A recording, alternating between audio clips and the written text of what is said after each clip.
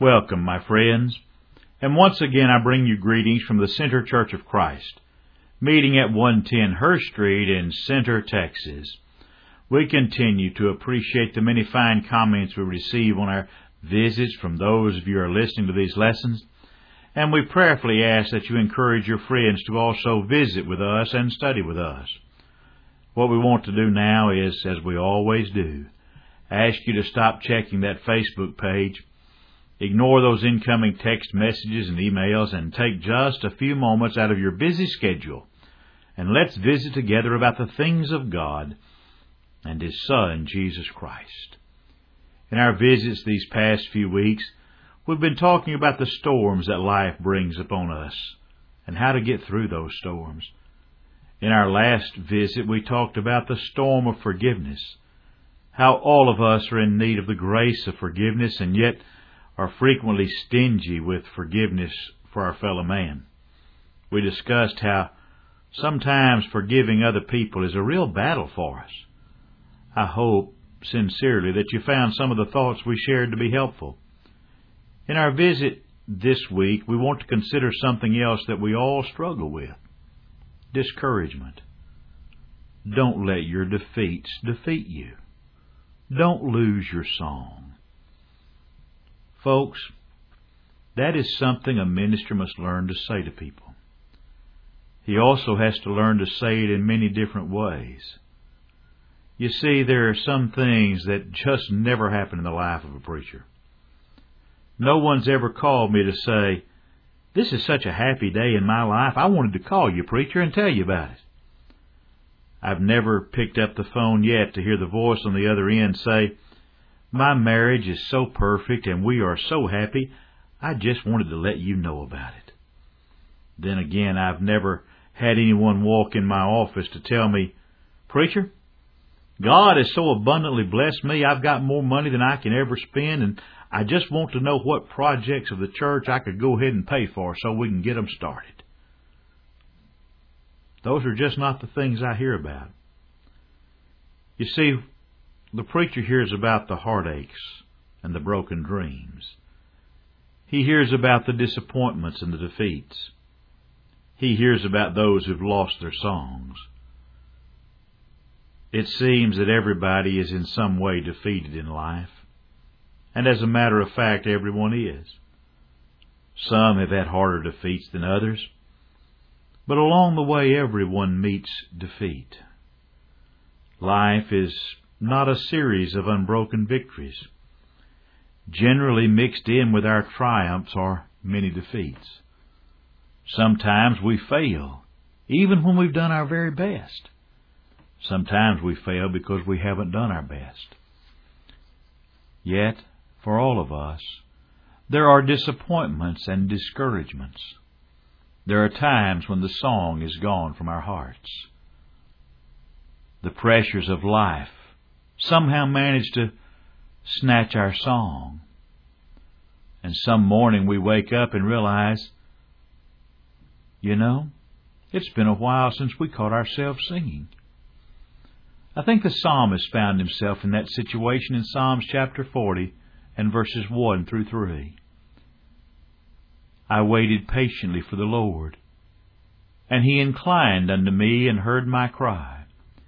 He brought me up also out of a horrible pit, out of the miry clay, and set my feet upon a rock, and established my goings. And He hath put a new song in my mouth, even praise unto our God. Many shall see it, and fear, and shall trust in the Lord." Obviously, he's been bogged down by the problems he faced. He's let his defeats defeat him, and he has apparently lost his song. David tells us in Psalms chapter 40 and verse 2 that he's been in a horrible pit. It may have been when Saul drove David from the palace and pursued him in jealousy. You remember, Saul was wanting to take his life. David had narrowly escaped on several occasions. Perhaps David is here referring to one of those times. Or perhaps it could have been when David's own son Absalom went against him in battle. You remember, Absalom rebelled against his father and tried to have him assassinated. Then again, perhaps it was David's adulterous relationship with Bathsheba. You know, that was when he added sin on top of sin and had Uriah killed in battle. And then the son of that unholy tryst became ill and died. Or possibly David's pit was the grief that he suffered when Amnon violated his half-sister Tamar. Whatever the pit of David's life might have been, it was uncomfortable for him. It was dark and wet and slimy.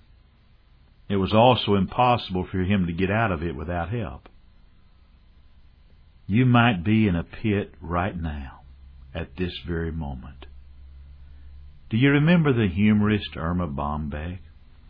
She wrote a book. The title was, If Life is a Bowl of Cherries, Why Am I Always in the Pits? Maybe for you right now, life is the pits. The pit is the breaking point for the overworked man or woman in business. It's the outer limits of exasperation for the mother of constantly crying children. It's the grinding stress of illness for ourselves or for those we love. Anything that causes a sense of helplessness and desperation and threatens to ruin our life or take it away, that is the pit. And when we're in the pit, there is no secure footing. It's dark, it's muddy, it's slimy. And you know, if you can't stand up, you can't escape. And when you're in the mud, the more you squirm, the deeper you sink. You're stuck. When David, overwhelmed by his rescue and overwhelmed by the thought of the deliverance of God, he thought of a rock. God placed my feet upon the rock, he said. I won't have to sink anymore. Now he could freely move about, unrestricted, on a sure foundation. Living life inevitably brings pits. Slimy, watery, sticky pits. And what we must do, my friends, is firmly plant our feet on Jesus, the solid rock. David, you see, was not defeated by his defeats. God lifted him up out of the pit. God placed his feet on solid rock, and God put a new song in his heart. Make no mistake about it. God did not create us to be defeated and silent. God created us to conquer and sing. We sing in the shower. We whistle while we work. We pause to listen to a bird chirping in the trees. Admittedly, when we sing, we may sound like two cats having a near-death experience, but by nature we love to sing. And no one helps us understand this better than David. As a young shepherd boy, David would play on his harp while he tended sheep. Later in life, he played that harp so well that it quieted the weary soul of Saul. David had known song and David had known music, but he had not yet experienced a new song. We may sing songs when we're in that hole in the ground, but the songs we sing then are sad songs. Songs about tragedy, misfortune, and grief. Songs about anger and bitterness. But friends, when we get out of the pit, we want to sing a new song. A song of praise to the living God. Have you ever taken a really good look at the book of Hebrews? It was written to a small band of people who were discouraged, people who had lost their song, people who were in the pits of life. They had been converted from Judaism to Christianity. When they left their own group, their old friends and even their own families had turned against them. They found it hard to make a living, and they faced bitter opposition. The book of Hebrews contains the most eloquent statement on faith ever recorded. Chapter 11 begins by telling us that faith is the substance of things hoped for and the evidence of things not seen. The writer then goes on to tell of the struggles of great people in history and how by faith they won the victory. They were lifted out of the pits and their song was restored. To the Hebrew Christians, the writer is saying, hold on to your faith, and you will not be finally defeated. Then Hebrews 12 tells them, and it tells us, how to hold on to our faith. Notice what it says about Jesus. It calls him the author and the finisher of our faith. And that's not all it says. Does it say he was the greatest teacher of all time? No. Does it refer to him as having the power to perform mighty miracles? No. It says that for the joy that was set before him, he endured the cross. Jesus knew the meaning of deep suffering and sorrow. And yet Paul tells us in 1 Corinthians chapter 15 and verse 57, God gives us the victory through Jesus Christ. But friends, if we're going to be victorious through Jesus, then Jesus Christ must be the Lord and Master of our lives. If Jesus is not the Master of all of your life, then, my friend, Jesus is not Master at all in your life. You can make Jesus the Master of your life by coming to Him in simple, trusting faith, repenting of everything that's sin in our life, confessing His name before men, and being buried in the waters of baptism for the remission of past sins. That, my friends, is the simple process that makes you a Christian. Nothing more than a Christian, nothing less than a Christian, and nothing else.